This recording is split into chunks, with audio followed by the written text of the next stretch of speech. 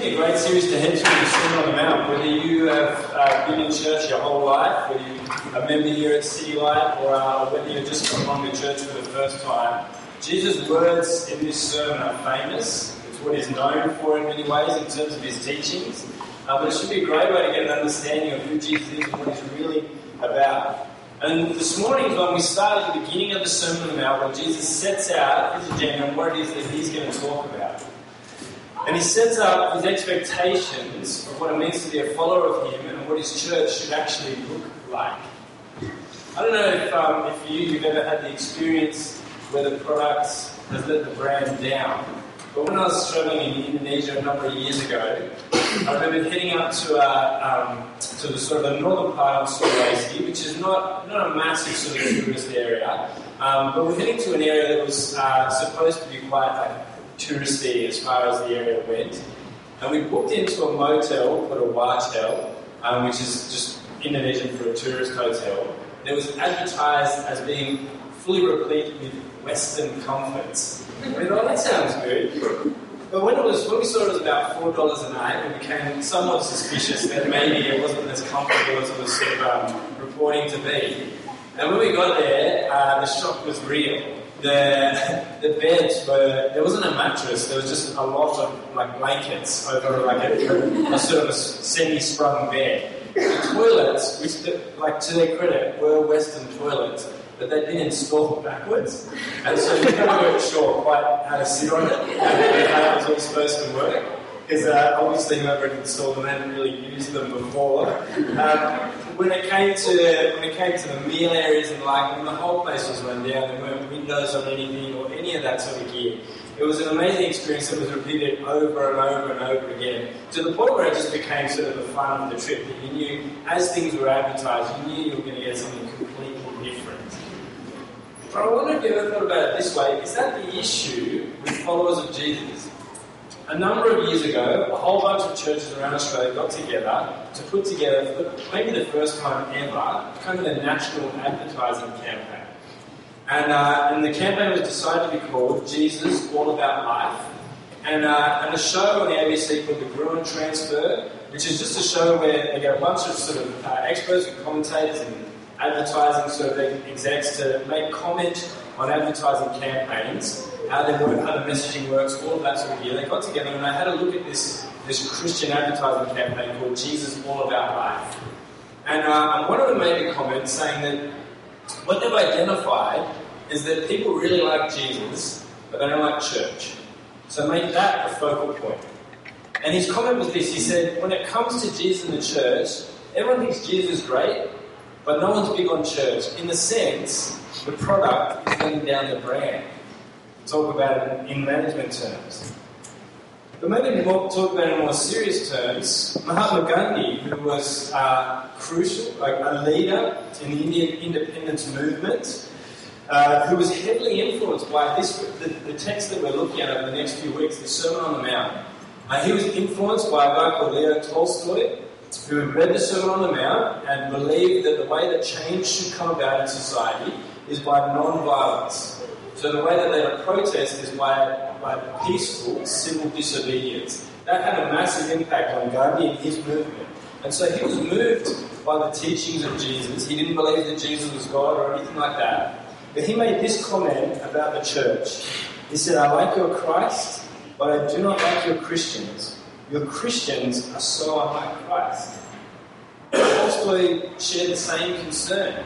When they heard Jesus teaching, they're like, that would be incredible if people actually lived it out. And so many have come to this point where they think, I like Jesus, I like what he says. The things that he says have had a huge impact and influence on people. But when it comes to the very people who claim to be Christians, that is little Christ, followers of Jesus, the impact seems to be almost negligible. And so what we're going to look at this morning is, what is it that Jesus actually says that his church should be like? Is this really the case? Is this the way it should be? When you actually hear from the very words of the man that people like and are influenced so much by in his teaching, what does he really say that people who follow him should be like and should do? So I'm going to pray that as we look at that this morning, he'll be showing us clearly what that is and what that means. Let's pray. Father God, we praise you that you are good. We praise you, Father, that you don't leave us as orphans of the Lord, but reveal through your word your will for our lives. So, Father, we just pray that as we look at your word, at Jesus' teaching this morning, you move us to a deeper understanding of who you are, who you call your church to be. Father, we pray that this morning will be transformed by that it might be for the glory of your name. Amen. Now just give me 1 minute while I switch over mics here. Yeah, okay, great. So just talk amongst yourselves. I promise this will be the most fascinating part of the service. But that's it. Okay. That's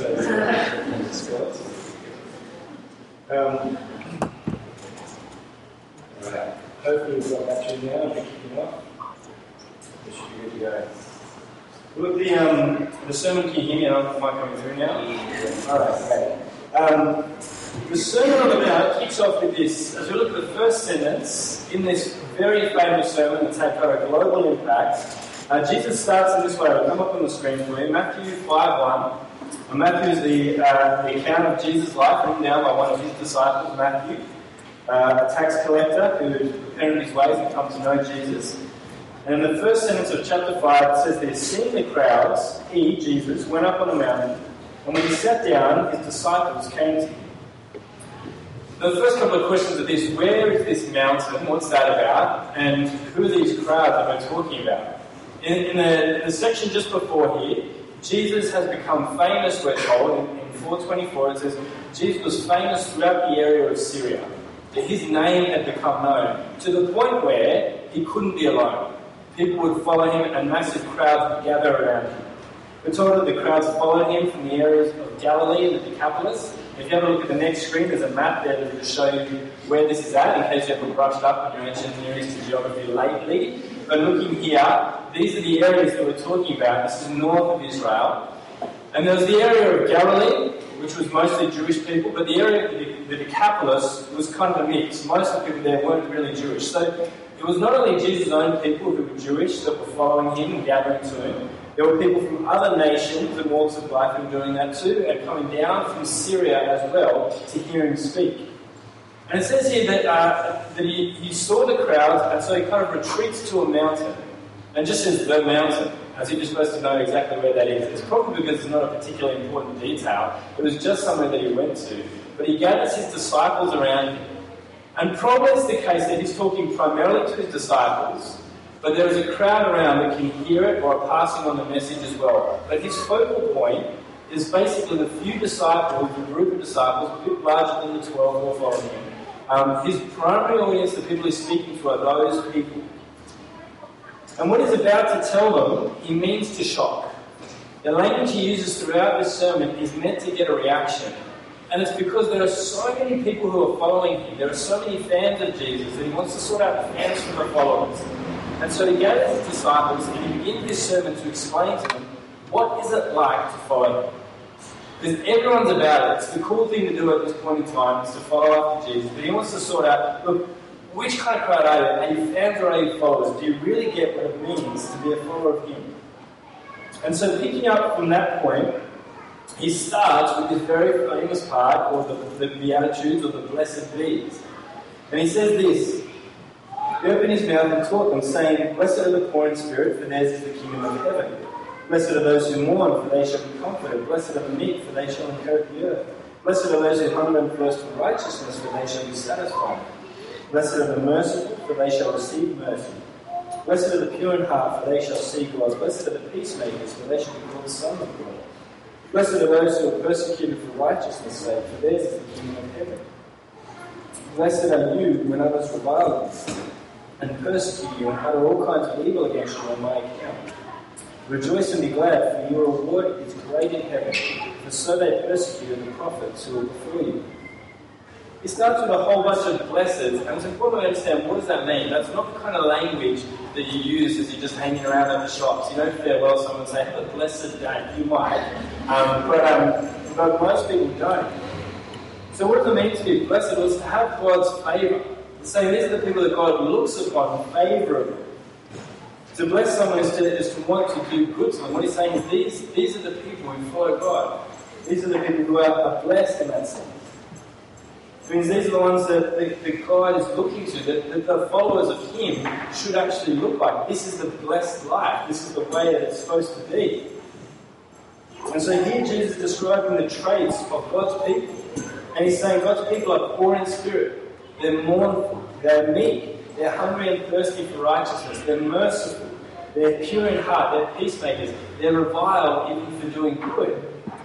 And at that point, you think most of the disciples are starting to edge their way into the back of the crowd. Like this is like Jesus' vision casting moment, where He's like, this is what it means to follow me. And in many ways, people will be like, that's it? Like, are you sure there's nothing else to add to that? I mean, why these things? What is Jesus saying here?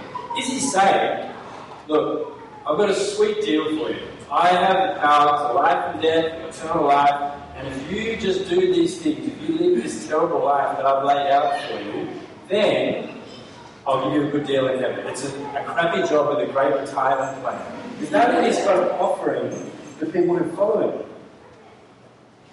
Well, no, it's not the case, because just before this, Jesus has been preaching the gospel everywhere, the good news that to be in relationship with God has nothing to do with what you've done. But all of us have rejected God, and God doesn't accept us based on what we can do to crawl back to Him, but all on what Jesus Himself has done. And He knows that. He's the one standing there telling them about this. What He's saying is, if you understand that, if you understand that to know God is based on nothing that you do, but all that He has done, His love for you in Christ, it will have an impact on your life. It will change you. It will transform the way you look at everything and all relationships. It should and does have an impact.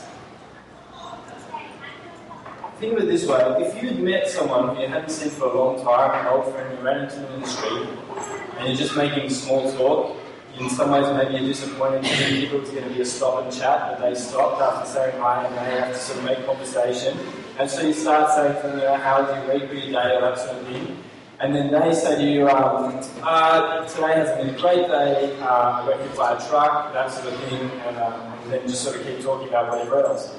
You'd probably say, if they looked fine and completely okay, you'd say, sorry, just winding back a few steps, you got hit by a truck today, what, like it just hit you when I was parking or something like that. And then they say, no, I got, like, on the freeway, full speed, I got hit by a Mack truck, like square on.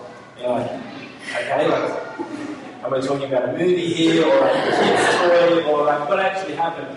You'd struggle to get your head around that, because you'd say, if that happened, even if it was absolutely not their fault, you would expect to see some kind of impact on you. That would be the normal kind of thing that would happen. And Jesus is saying this, if you encounter the God of grace and love, it should leave an impact on you. It's not the kind of thing that you just walk away and say, oh, that was interesting, or whatever it is. To really understand what's going on in the gospel must have an impact. So how could we logically say that? I believe that the God is love, and not in some like vague, weird, kind of wishy-washy sense, but He actually came down to earth to live the perfect life that I didn't live. Even though I walked away from God, Jesus came back to walk in my place to pay the debt that I deserved. When he was nailed to the cross, when He was denied justice, He did it for my sin, on my behalf. I didn't do anything good to deserve it. He reached out to me and loved me and rescued me. More than that, while I kept rejecting Him, He kept drawing in a relationship with Himself. He rose again, offering new life, even eternal life. I know a God who loves me that much, more than any human relationship has ever or could ever. But it hasn't really changed much of the way I do things or how I think about things. It just doesn't make sense. It's not logical. So I believe something that incredible or that radical must have implications for our life. It must change us or impact us. And so what Jesus is saying here is that as you look at all these blessed deeds, what they are basically the impact points of an encounter with the God of grace and love. That actually these are the marks that we bear as you encounter a God who would love us that radically and incredibly. He says, blessed are the poor in spirit, for theirs is the kingdom. If you realise that your sin has contributed nothing to this, it will give to you a sense of, there's nothing I deserve, and yet God has given me so much. A gratitude, a poorness of spirit, a lack of regard for ourselves, and yet a sense that we have so much. It will make us more mournful. The gospel gives us reasons to mourn. As we see sin and brokenness in the world, there'll be more reasons to mourn over things And yet, it says, we're comforted knowing the truth of the gospel, that there is a God of love who's presiding over all things and bringing all things together for the good of those who love him.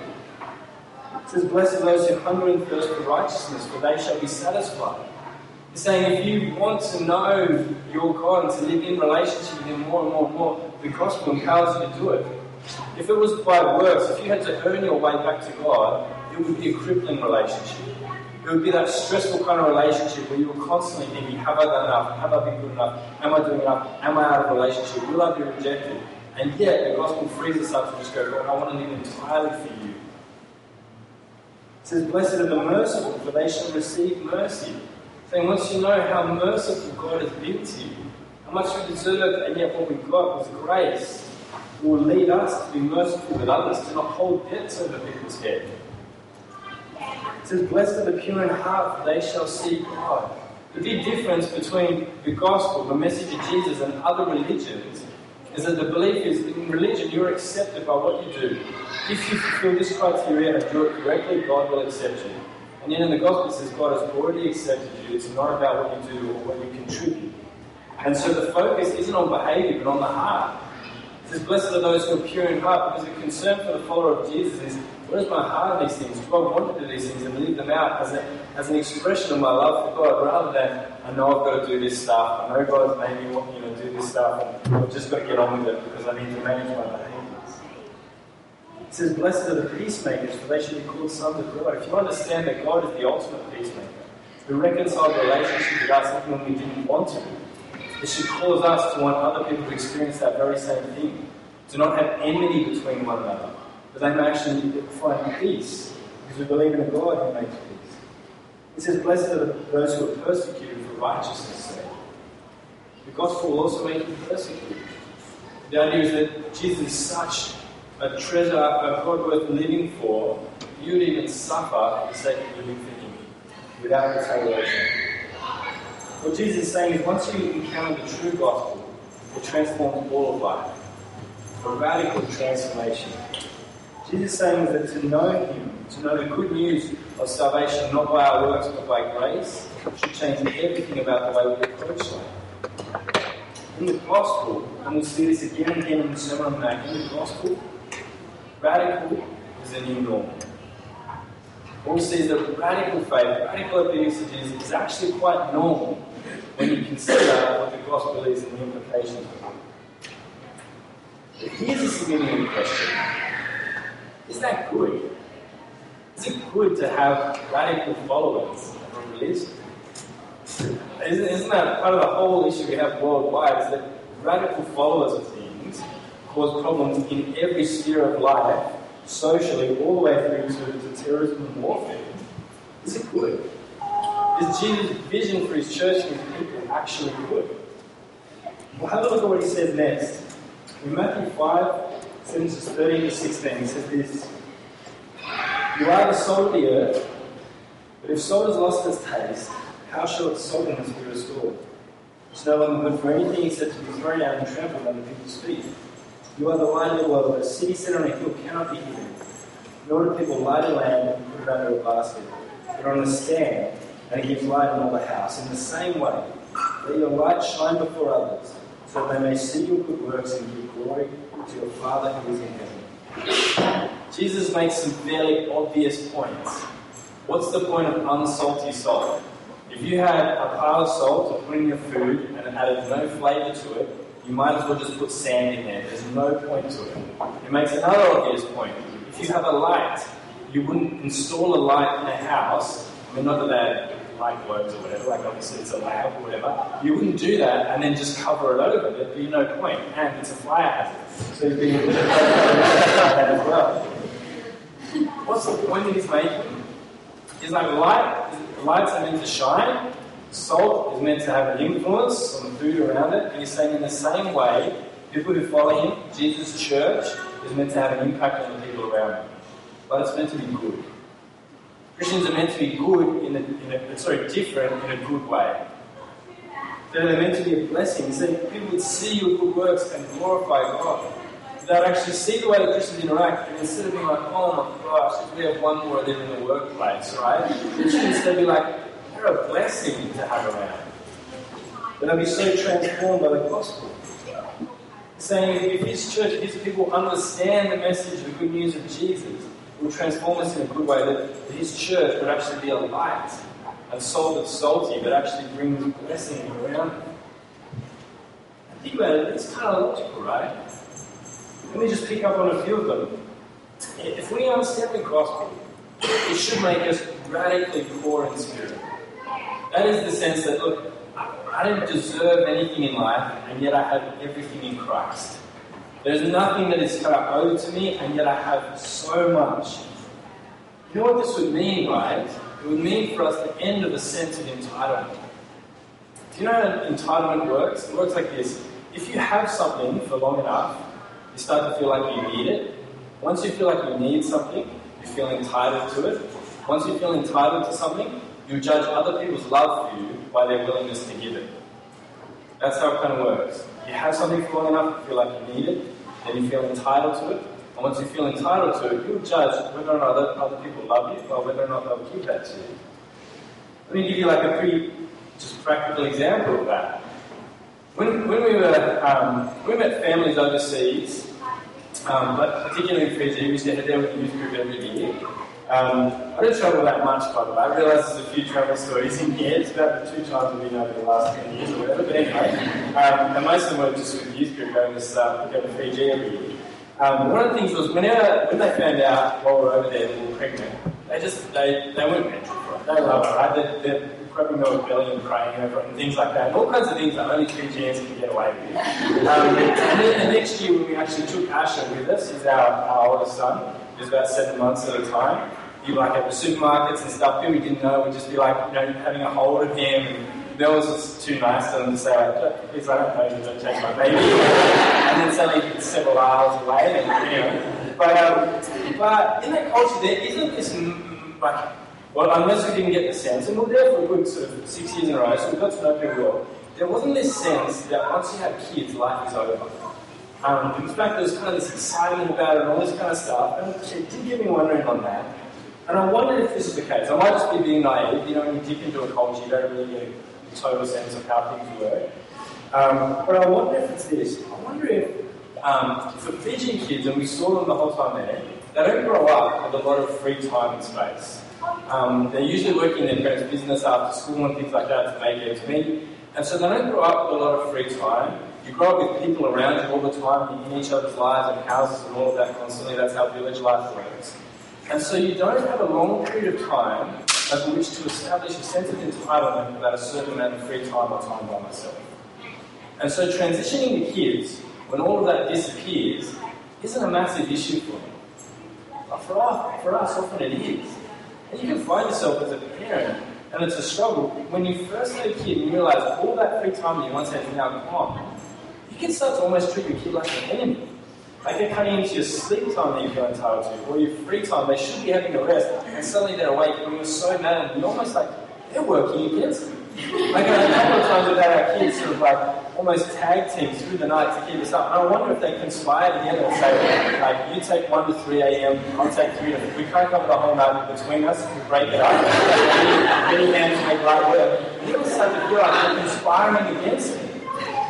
If I understand the gospel, I lose that sense of entitlement to things. I can say, God has given us as a gift, an opportunity to love and to serve them. And my joy now is not found in having huge amounts of free time, that's gone, but my joy is in loving and serving them and sharing Christ with them. Being radically poor in spirit means it takes away a sense of entitlement about things. That will change how you approach work. If you feel like you're entitled to a certain position at work, you will use people around you because they will either help you get it or they won't. They're either for you or against you. If you feel entitled to a certain lifestyle, you'll treat people according to whether or not they can help you have that or not. And to know the gospel means I'm poor in spirit, like I don't deserve everything, yet I have everything in Christ. It should mean that Christians should be the best at taking criticism in whatever space. One author puts it this way, saying to understand the gospel is to say this. Because if you truly take it hard, the whole world can stand against you, denounce you, and criticize you, and you'll be able to reply, if God has justified me, who can condemn me? If God justifies me, accepts me, he will never forsake me, why should I feel insecure or fear criticism? If If you more than that, is saying you can reply to criticism in this way, not literally, obviously, but you get the idea. To say, if someone criticizes you, you've not discovered a fraction of my guilt. Christ has said more about my sin, my failings, my rebellion, my foolishness than any man can lay against me. Thank you for your corrections. They are a blessing and a kindness to me. For even when they are wrong and misplaced, they remind me of my true faults and sins for which Christ, my Saviour, died and paid dearly when he went to the cross for me. I want to hear what the criticisms about. I can't imagine anyone here articulating it in that way. The other person might be getting a little bit weirded out. And the idea, right? The gospel should make us radically poor in spirit. We would not be so self-important or hold ourselves in such high and precious regard. The gospel should make us radically poor in spirit. The gospel should make us radically hunger and thirst for righteousness. Only grace can do that. If you believe that the way that you get right with God is by doing enough good things, your life will be exhausting. Because basically, the belief is, God is not out for my good. He's set up a bunch of hurdles and KPIs that if I hit, then he will approve of me and I'll get into heaven, I'll get the stuff that I really want. But this life now is torture. It's a series of just missing out on things again and again and again. But the gospel says if Jesus has already died to pay your price, what other reason would God give you any command except that it be for your joy and his glory? What other purpose could he possibly have? There's nothing else to draw from it for him. See, under religion, obedience really is a matter of bargaining. I don't know if you've ever engaged in bargaining, but it can be for you. I realise this is the third one. Well, this is all my overseas trips to life. So I haven't been invited to a concession. Okay, anyway, I was in Hong Kong. One of my many travels. I've literally been to Hong Kong, Indonesia, and Fiji. That's it. That's everything. Okay, anyway, but we went to the night markets in Nathan Street because I'm so well travelled and international. I don't even have Instagram, so whatever. But one of the things that hits you is you have to go and you bargain. They throw a ridiculous price at you. You throw a ridiculous price back, and you work your way towards the middle. And the first time you do it, it's so exciting. But after day 3, you're like, come on, just tell me how much. Like, what's the minimum I have to pay on this? Because it wears you down over time. Because the dynamic is this, that they're trying to get as much money out of you as possible, and you're trying to get as much product out of them whilst giving as little money as possible. And as you work against each other, you get a compromise, and that's your price. And that's how religion treats God. God wants me to do this stuff that I don't want to do. I want to do this stuff that he doesn't want me to do. And so you sort of whittle down a bargain between you until there's kind of a fair price. That's not hungering and thirsting for righteousness, is it? That's not seeking maximum obedience. That's seeking what's the bare minimum I can get away with to get what I need. That's not a relationship. That's a commercial transaction. Jesus is saying if you understand the gospel, these people hunger and thirst for righteousness, because our belief is the more I seek after following Jesus, the more I seek joy. They're not two different pursuits. And to follow him and to live for him is my joy. The one who laid down his life for me is not the one who's going to be out to sort of to make my life worse. My desire is to follow him with all my heart. It should be the case that those who understand the gospel should hunger and thirst for righteousness. Christians should never get to the point where you have a sense of arrival. We're like, I think I've learned the basic sort of 101 to Christianity. I'm kind of done now, I tapped out. I've sort of done my bit. Or I served a lot when I was kind of like, I'm in uni, but now I'm sort of tapped out, I'm finished. I did my bit for God. The belief is that to seek joy is to seek after God, a hunger and thirst for righteousness. Radical hunger and thirst for righteousness should be normal for followers of Jesus. We should be radically merciful. Mercy means not giving someone a punishment that they deserve, even if it's one that's not particularly tangible. It should be the case that Christians are the most forgiving people around because we've known a forgiveness from God that we did not deserve. But oftentimes we don't want to forgive. We're disinclined to forgive, aren't we? It's an interesting dynamic. Why is it that so often we want to withhold forgiveness from other people? There are a couple of reasons. One is that debt is power. If someone has done something wrong toward you, it actually feels kind of good to have something to hold over their head. It feels somewhat powerful. Now, there's power in using a person's weakness and failure against them. In moments when we want our own way, we can pull out old sort of things and issues in order to get our own way with it. Sometimes a debt is, in a sense, puts us in God's position. We feel like we sit in judgment over someone's life. To forgive them and to let something go completely would mean actually relinquishing that position. There are all kinds of reasons that we do it. There are all kinds of motivations to not forgive people. And Jesus is saying it shouldn't be the case for someone who follows him. For someone who's been forgiven that much by God, the natural and logical response is to forgive. If you've been forgiven $1 billion debt, it's nothing to you to forgive $1,000 to someone else. One man said this, blessed are those who are persecuted. We should be even willing to face persecution. Our desire to follow Jesus should trump even physical comfort. In China right now, the government has begun in one area a campaign to take away religious icons, but it will result in a further crackdown. There are state-approved churches where the state approves the messages that are given and spoken there. But the main church in China, which is over 100 million people, happens in house churches. But the movement of the gospel has gone out throughout the nation, not through official channels, but through people living out this kind of faith that Jesus is talking about, sharing it with people and growing and growing and growing. And they're about to face another wave of crackdowns. The government has sort of eased off over the last decade, and it's about to get worse. And watching a documentary on the life of the Chinese church and what they are praying for at this time is praying for love and forgiveness, for a deeper desire to follow him, for a desire to be faithful even to the point of imprisonment.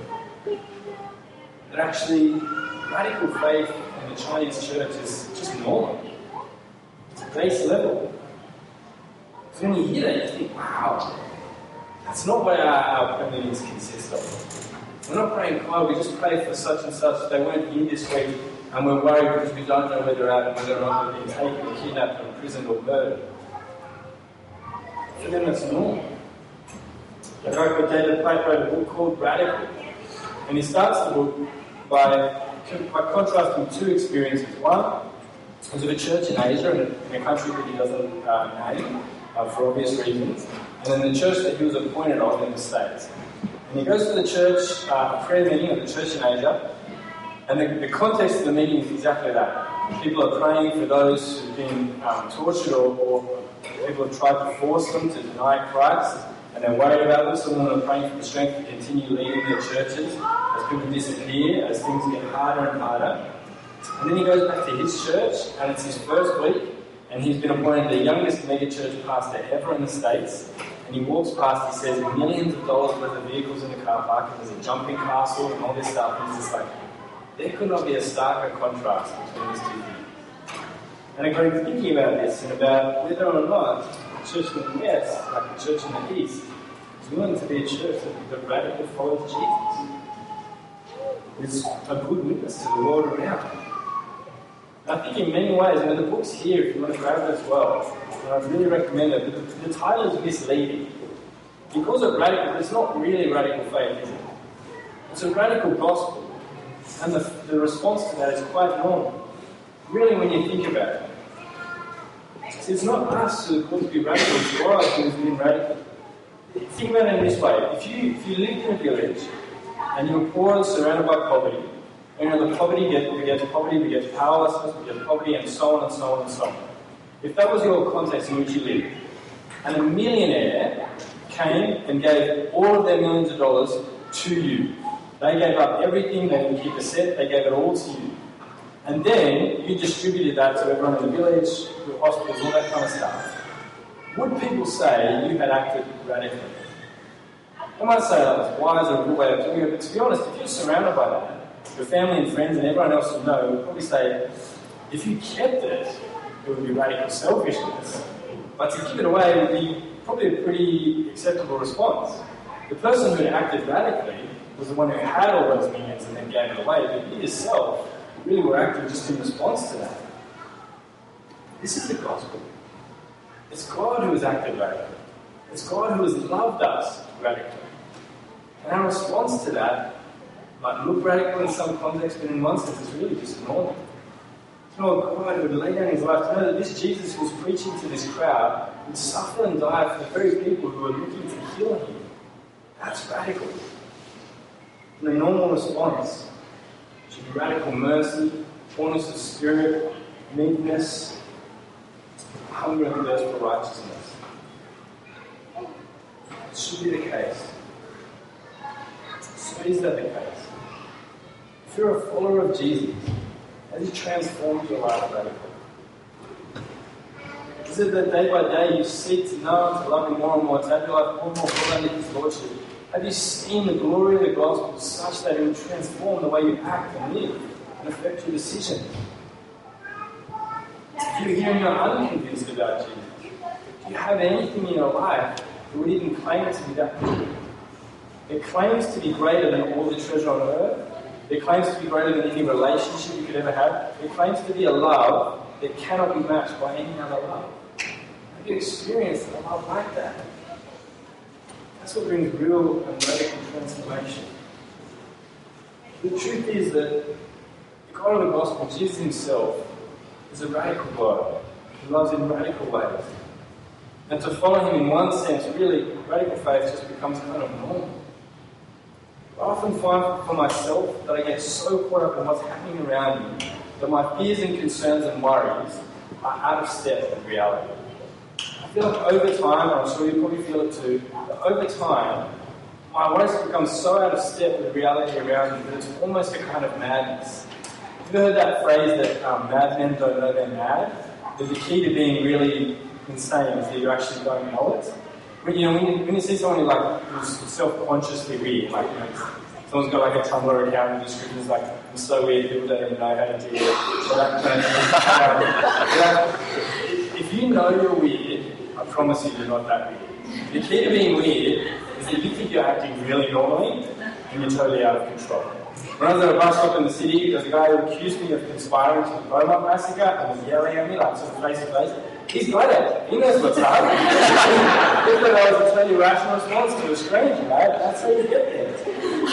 Madmen don't get mad. I feel like, and it means so much comfort, we can almost come back to a madness where the things that we're worried and concerned about are just completely out of step with reality. And more than that, out of step with the gospel that we have. And over time, that becomes more and more so. I wanted to finish with this. A pastor called Francis Chan put out a book called You and Me Forever, which was on marriage. But his thesis was this. His thesis was that Christian couples that follow Jesus would get married and then basically almost be taken out of circulation. And he said this Christian, what if you met this radically following Jesus and then got married and became more radical? Because what tends to happen is you get together and you're so busy either falling in love with each other or fighting so much that you're almost just taken out of action. They say often it's the case that you get together and people say, look, take the first year easy and just spend it focusing on each other and you get so in love with each other that the inevitable thing happens and fall pregnant. And you're like, alright, now we're going to have kids, what do we do about that? And you get so concerned about looking after little boo-boo that everything else sort of falls out of perspective. And before you know it, 20, 30, 40 years have gone by and it's just happened without even thinking about it. Without thinking about the needs and wants of the people around you and how it is that we're called, like in the Sermon on the Mount, to be a light in a city on a hill. So we're going to show a clip. I'll finish up with this as the application of time to reflect on a couple of marriages who follow Jesus and are really ordinary people, and it's affected them in incredible ways. And to think and respond and think, I understood the gospel in that sense. Has it transformed me in that day? Have a look at the screen.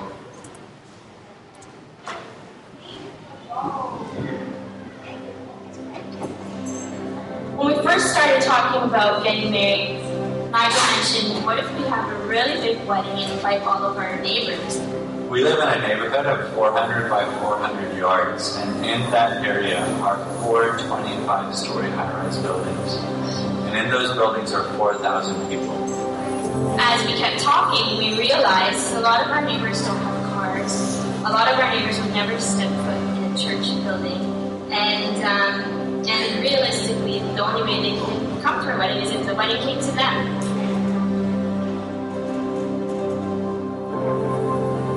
We were driving home from church and we just heard a great sermon on the book of James. And then on the ride home, Sharon said, we ought to really do something that matters. And I thought she was going to suggest we look at a soup kitchen or maybe do something on Saturday afternoons to help people. And instead, she introduced the idea of adoption. We saw a picture in a newsletter of George. The ad said that he was healthy, but was born with no arms and desperately needed a loving home. And I really felt that God was speaking to me and saying, I want you to adopt this boy. I have a plan for this boy to be in your family. And I was actually afraid to even mention it to Mike because it was such a departure from anything we'd ever done. When I was in control, I drank everything away. I drank away my marriage, I drank away my children, I drank away my relationships. My life basically caved in and crashed in around me. Our marriage was at a bad place. I knew that I couldn't move forward with the way things were going. And I made a decision to file for divorce.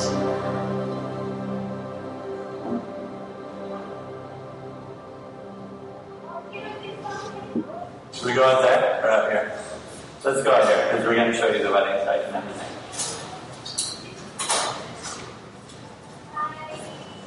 Folks don't normally have a wedding next to something like this, and it isn't always this bad, but as you can see, there's a bit of garbage strewn around today, but it really worked out well on our wedding day.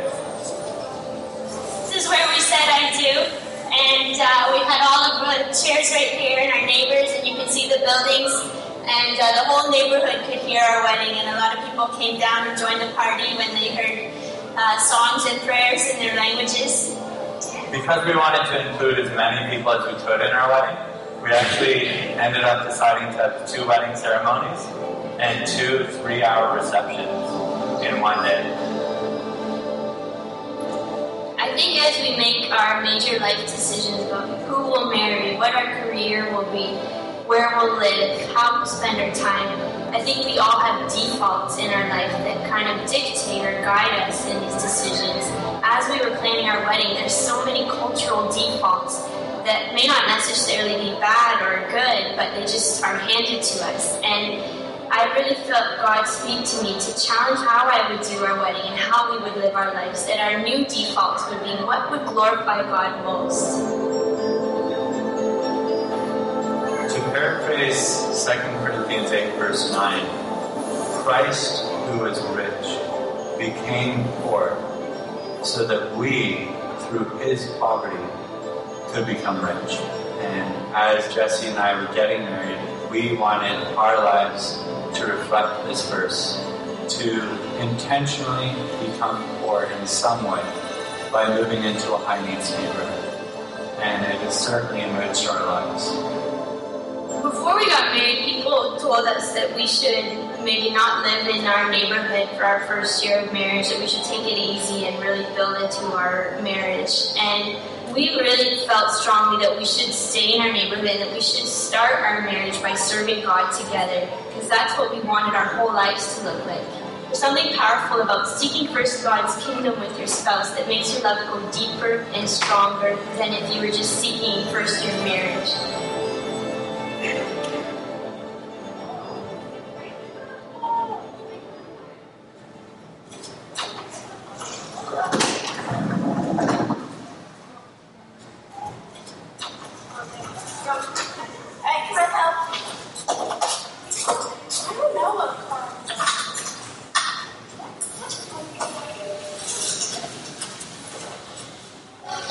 There you go. We got George home and things started to go fairly well and he got healthy and happy.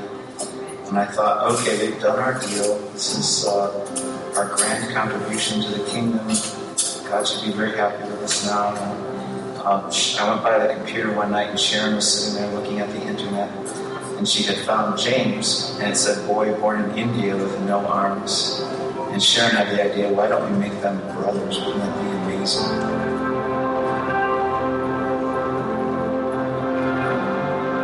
And serving God really takes takes a lot of submission, and it takes a lot of sort of repetitious, unglamorous kind of work. I think people can look at our family and see 12 vivacious kids and think, wow, this, what a beautiful thing. But that involved years and years of doing the same thing over and over again, and you have to be willing to kind of make yourself nothing sometime. And then he blesses those efforts, and in the end, he makes it into something beautiful.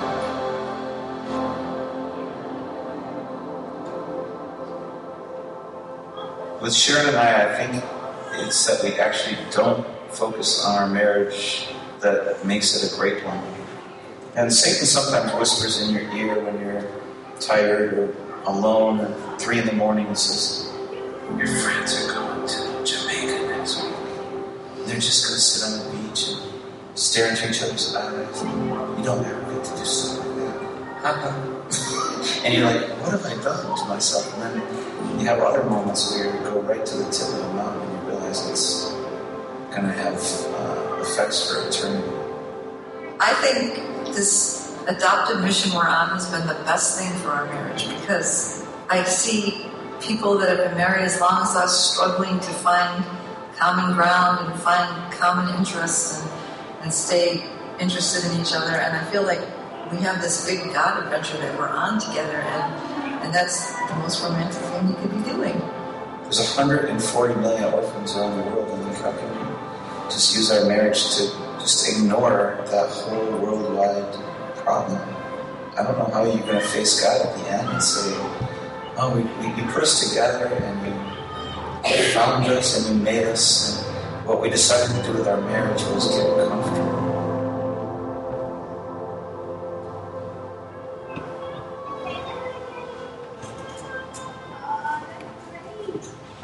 As we do every week here at City Light, when we hear the word going on, we just walk away, out of it, we time to reflect what God has said to you through the sermon, through that video. I watched that video this week with marriage prep with Grace and Ollie. I've been reading this book, just mentioned with my wife at the moment, and been really challenged about my own faith and want to live a life that is radical for the glory of God alone. So I'm really thinking hard at how I live out God's called in my life. But I'll give you time to do it for yourself. Every now and again here at City Light, we offer after or during the last 3 songs prayer at the back. We'll do that today again. If you feel like you've been struck by something today in the sermon, or God has said to you personally, myself, and feel like at the back. If you want to come at the back, we'd love to pray for you. There's some steps going forward maybe from today. So during these last 3 songs, if you come at the back, we'll pray for you. Let me give you time now to also to reflect. You're going to pray, you're going to think. What's what you want to do? But let's not move too quickly. Just give you time to go now for a minute or so.